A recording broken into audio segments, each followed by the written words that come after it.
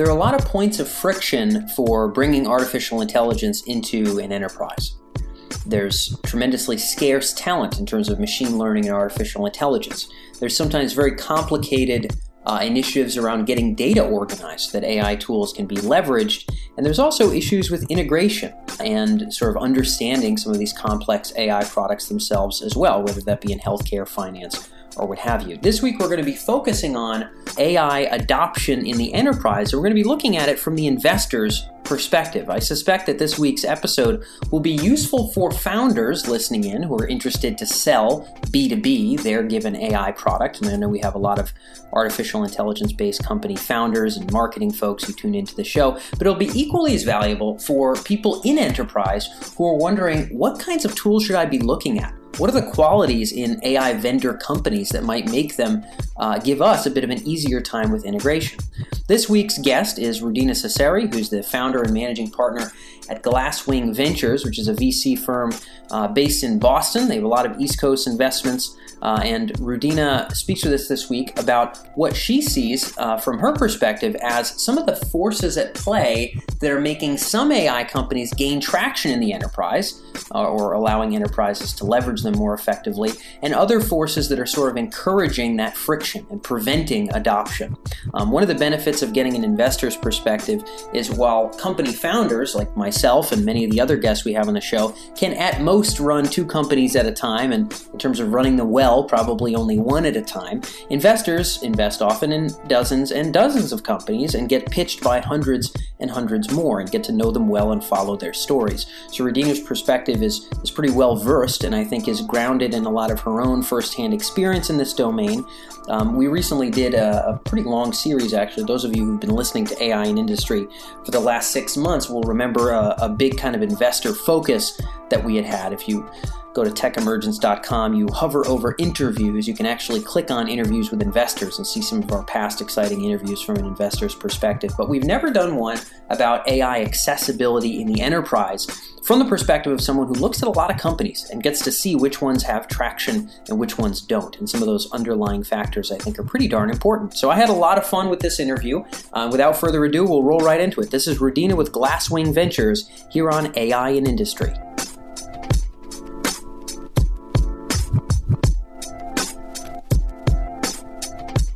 So Rudina, I know that your focus is on enterprise SaaS. Obviously, artificial intelligence is the domain where you're really knuckled down. Glasswing has a pretty darn big focus on artificial intelligence. You know, we've heard a lot about the troubles and tribulations of bringing in, process automation software with AI, marketing software with AI into existing enterprises. You're working with some companies that have done that pretty well. What do you think is actually driving adoption and kind of getting over some of these hurdles of working with these newfangled technologies like machine learning and deep learning? Thanks, Dan. So I think as you look at the enterprise market, I would say a couple of dynamics are at play. On the demand side, you'd be hard-pressed to walk into the enterprises and not find artificial intelligence or forms of machine learning as a topic that is being discussed in the C-suite. So there is a high level of alertness of sort of this need of we need to do something around what's emerging. So there is hunger in that regard, if you will, for vendors and tools that leverage AI and various forms of learning. The second piece of it, which is what I think you were just touching on, is the barriers to adoption. Is oftentimes it's also the case that enterprises view AI as this black box and view it immediately as a trade-off between this big promise and loss of control. I don't know exactly how it works, and I'm going to lose control, and I won't be able to explain it to my governance body, the board, or whichever other reporting structure exists around what happened, why did something go wrong. So it's about risk mitigation. And I think that has become a barrier to adoption. The way I see, to answer your question now with that backdrop, adoption taking place is honestly lead with how your product or your platform solves a pain point within the enterprise, whether it's in MarTech, whether it's in sales tech, whether it's in security, whatever the case may be. At the end of the day, it's about solving problems. And then, so it's about solving problems and doing so with as little friction as possible or frictionless. Yeah. Then follow with the how, which you're leveraging learning, because that is a win-win in that you're tapping into a pain point, ideally with a known or allocated budget. And then the enabler, the differentiator is AI. I think that is a lot easier to swallow. Got it. And so just to summarize this and then continue forward, you're definitely touching on, some sales 101 points that I think are maybe all the more relevant for AI folks. Some businesses have a how that's not intimidating. Sometimes the how for AI can seem kind of intimidating in terms of integration and new skill sets and things like that. So starting with what is the pain point clearly makes sense. The barriers, as you had mentioned in terms of risk mitigation, I hear a lot of the time, and probably you do too, sort of the fact that larger enterprises maybe lack people in whatever the department is, whether it's finance, marketing, you name it, with the requisite maybe data science chops to know, A, how to integrate some of these AI tools, even if they're pre-built and they're built to be as easy as possible, not really sure how to integrate them, and then not really sure how to kind of do the consistent care and feeding that sometimes is required to keep these kinds of systems optimized and sort of running properly and attuned in a way where they're continuing to deliver results and fulfilling the promise of learning sometimes, that the skill sets required in that integration and maintenance might not be in those given departments. My guess is, and you would know better than me,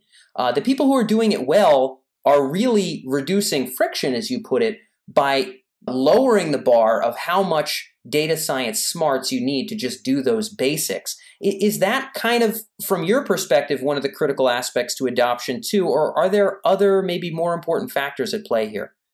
I believe your takeaway is right on and it's correct. And I would decouple it at two levels, if I may. One being please. Talent and talent constraints.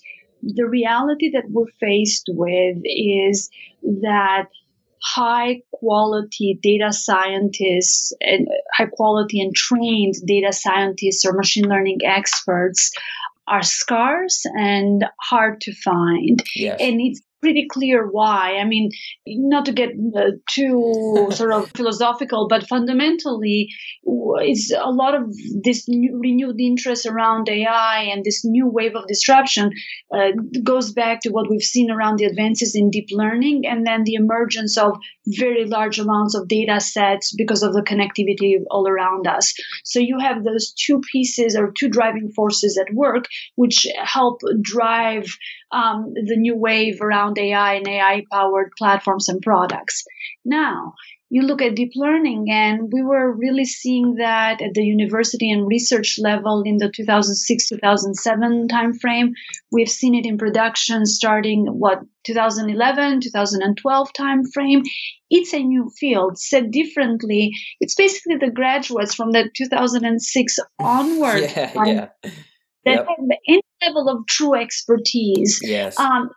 It's a very different exercise between that and picking up an undergrad with a math major and giving them the label data scientist. They may be prompt and or statistically driven, but doesn't necessarily truly make them your data scientist. Yeah. So one challenge is scarcity of highly trained talent.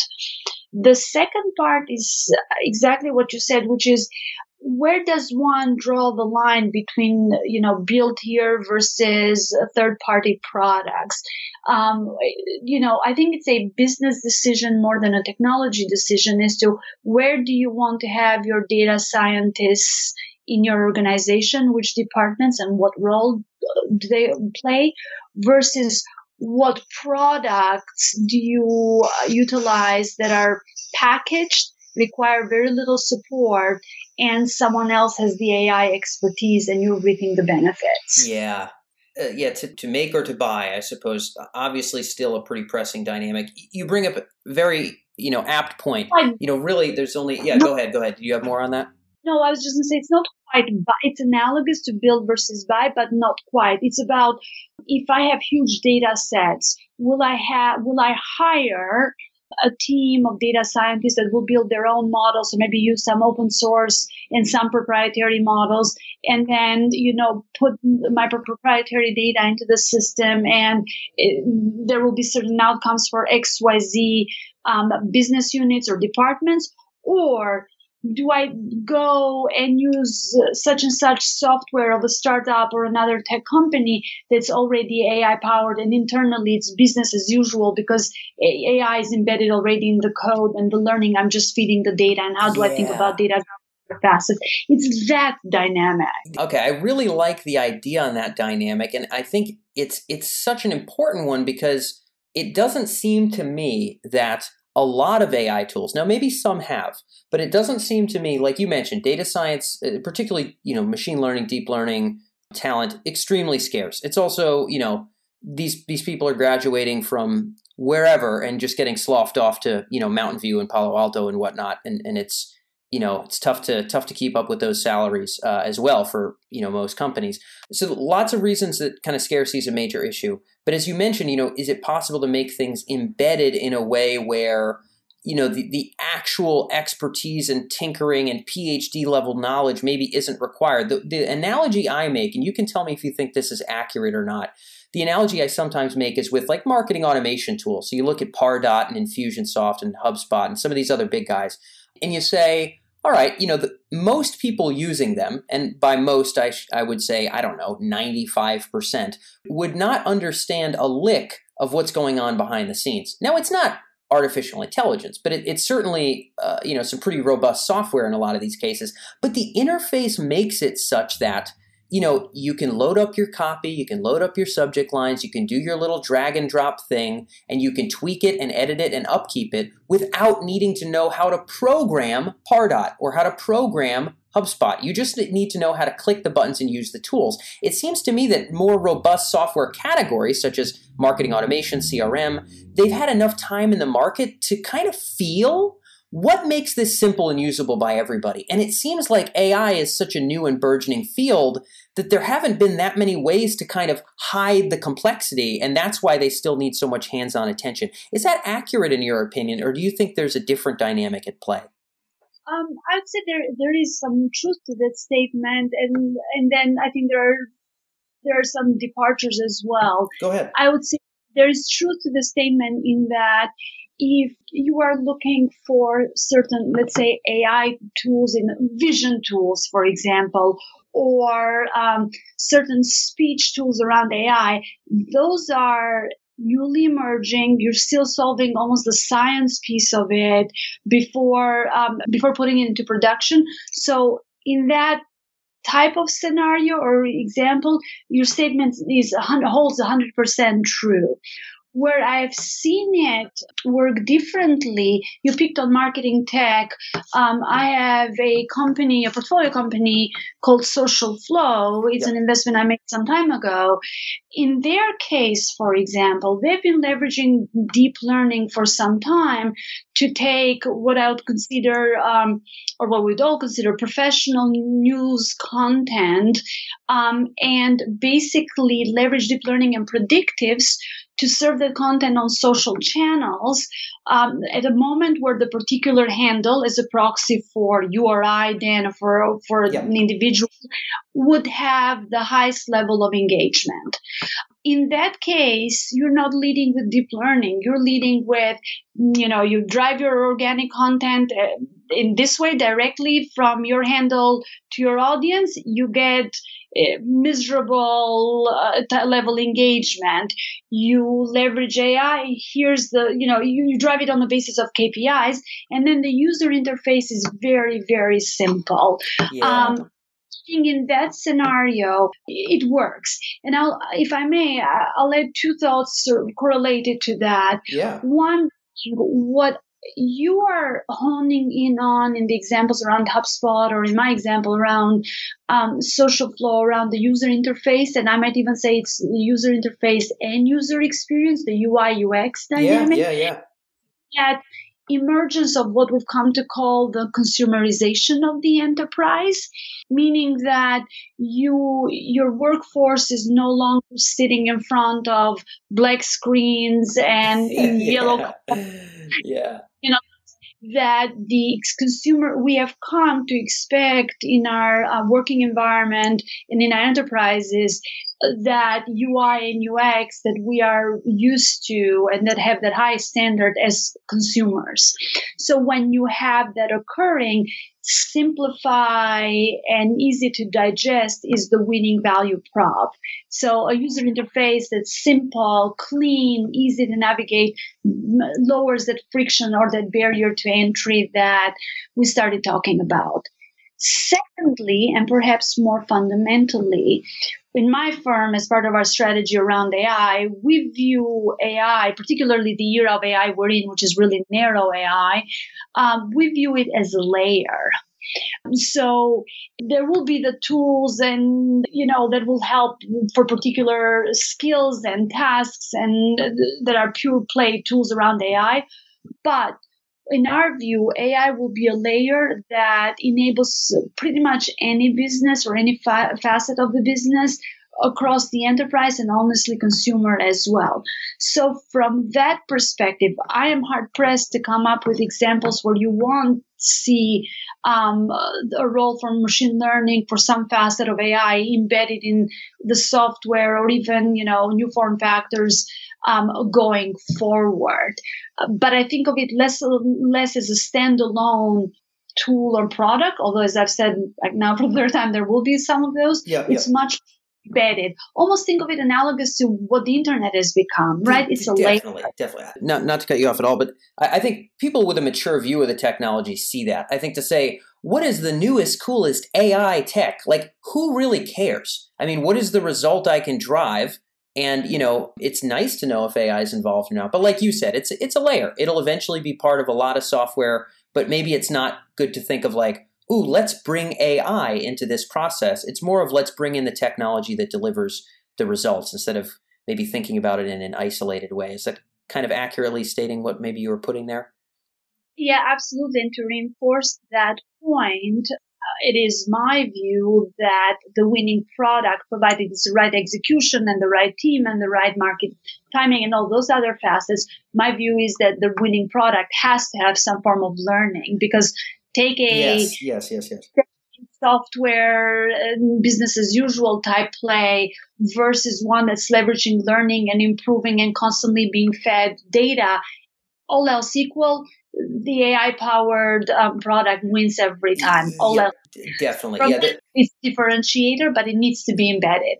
Yep, there's definitely a bit of a potential for winner-take-all dynamics when you can be, have enough users to get enough feedback to be so much better and ahead of the curve at all times with your users' experience. And indeed, that is a big part of the promise of AI. I think the folks that have listened to the podcast for a long time, we did kind of a whole episode on this topic with Gary Swart that might be worth typing into the Tech Emergence search bar. But Rudina, I think it's important that you were touching on this as well. The last question I wanted to fling over your way, and I'm sure some people are going to be interested in Googling Socialflow. I'm sure I am once we're wrapped up here. The last question I wanted to touch on, you folks are based in Boston, but you've got all kinds of investments all over the place. Although, from what we talked about off microphone here, a lot of your present investing has been on the East Coast. I know you have, companies in Maryland and, Massachusetts and other things like that.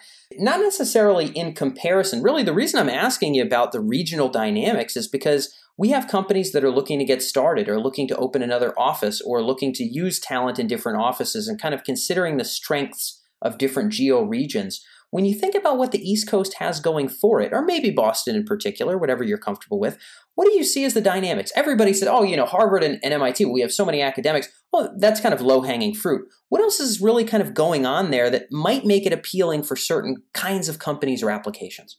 That is a very good question. I think the AI wave, as we think of it, is actually quite favorable to the East Coast in general. I would say Boston, New York, Washington, Maryland, and even I would go depending on certain areas of focus, perhaps around security. Atlanta and Georgia has some interesting talent and some interesting talent in particular. So I think there are a few forces at play. One, you mentioned on the universities, and easy to talk about Harvard and MIT, but as you look at the East Coast, you have, don't forget Carnegie Mellon. Yeah. Don't forget, the interesting work that's being done out of Columbia, out of Cornell. Cornell is a big lab around AI. So the body of academic institutions where we've seen AI talent, machine learning talent, and even, because again, AI is a catch-all phrase, but it can be quite specialized depending on, is it vision, is it speech, is it natural language processing, or understanding it. The breadth of universities with that have both expertise and specialization and strong graduates in the field is quite strong. And you don't have to take my word for it. If you take a close look at some of the big incumbents around, especially on the consumer side, as it turns out, but around where their AI talent is, think of Facebook, big concentration in New York, right? You look at Amazon, quite a bit, especially around robotics, quite a few people in Boston. You look at Uber, they picked a big chunk of the machine learning folks out of Carnegie Mellon. So that is not happening accidentally. So one data point is the AI talent bench, even within the world of its quite narrow or quite scarce as a talent pool, we have a bit of a concentration here, which is quite favorable. And I'll push it all the way to Canada, Toronto, and Montreal. Yeah, definitely. Then you look at, so some of the big consumer companies are in the West Coast, and that's always been the case. But when you focus around robotics and enterprise and cybersecurity, this coast also, you overlay that level of expertise and has quite a bit of an advantage.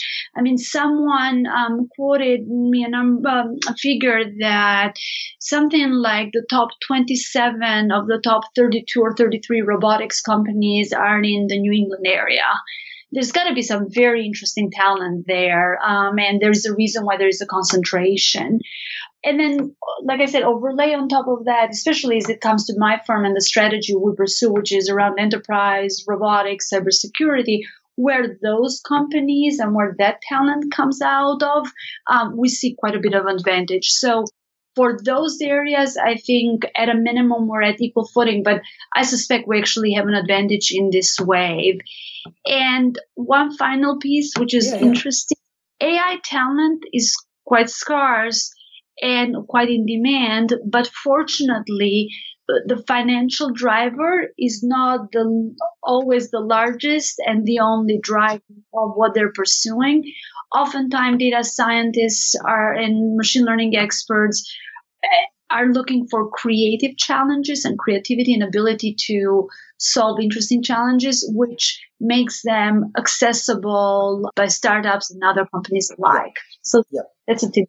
Definitely. I would agree with that. I think if you run a vacuum cleaner company that started in 1909, you probably neither have the sex appeal or the creativity to attract top data science talent. But I'm not going to say you couldn't. I'm just going to say, man, that's a really hard value prop. But to your point, a lot of interesting, cool startups that have leadership roles that are extremely creative and fascinating and autonomous and, important, I think, are yanking people, are making roles that are more appealing than Google and Facebook. A lot of people just want a sweatshirt with the Google G on it and $250,000 a year, but you're right, that is not going to be absolutely everybody. To just put a cap on what you said, Radina, as we close out here, you mentioned robotics and cybersecurity as industries, certainly in the B2B world where we have a lot more density of companies and probably customers on the East Coast.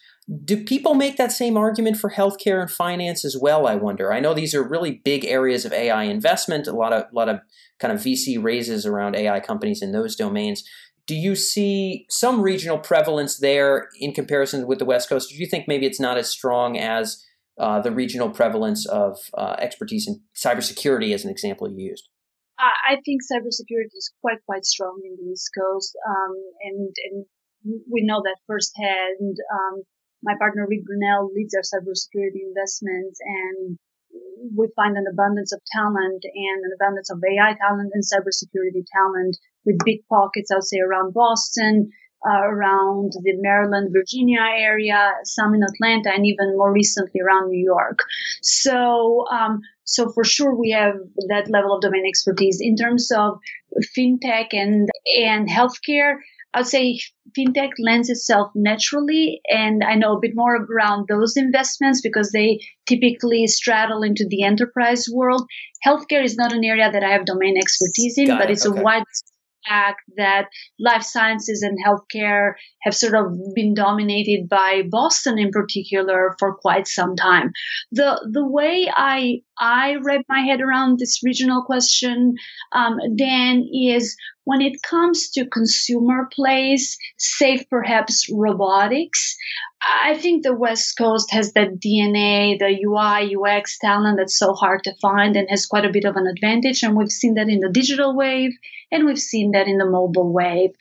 On the enterprise security type plays, I would venture to say that we have quite a bit of advantage and strength in the East Coast. Cool. That might be a nice way to put it in a nutshell. So I appreciate that, Radina. I've never heard it put kind of, I'm sure the sentiment is a familiar one, but I've never heard it nutshelled in that exact way. So excellent. And that's literally all that we got for time. But Radina, this has been great. And I sincerely appreciate you sharing your expertise with us here on AI and Industry. So thanks so much. Thank you so much for having me, Dan.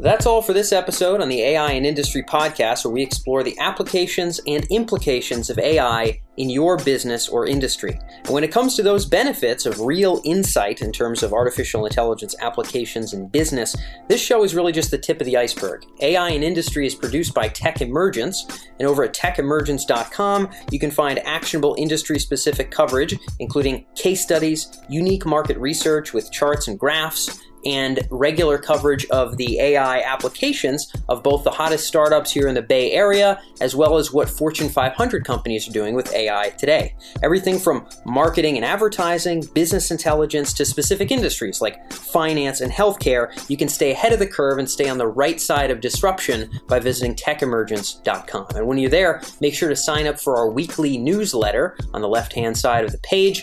Most of our podcast listeners get the episodes directly to their inbox every week. You'll be joining tens of thousands of other business leaders who join us from all over the world to stay ahead of the curve of AI in their specific industry. So that's techemergence.com. I'm Dan Faggella. This is AI in Industry, and we'll catch you next week.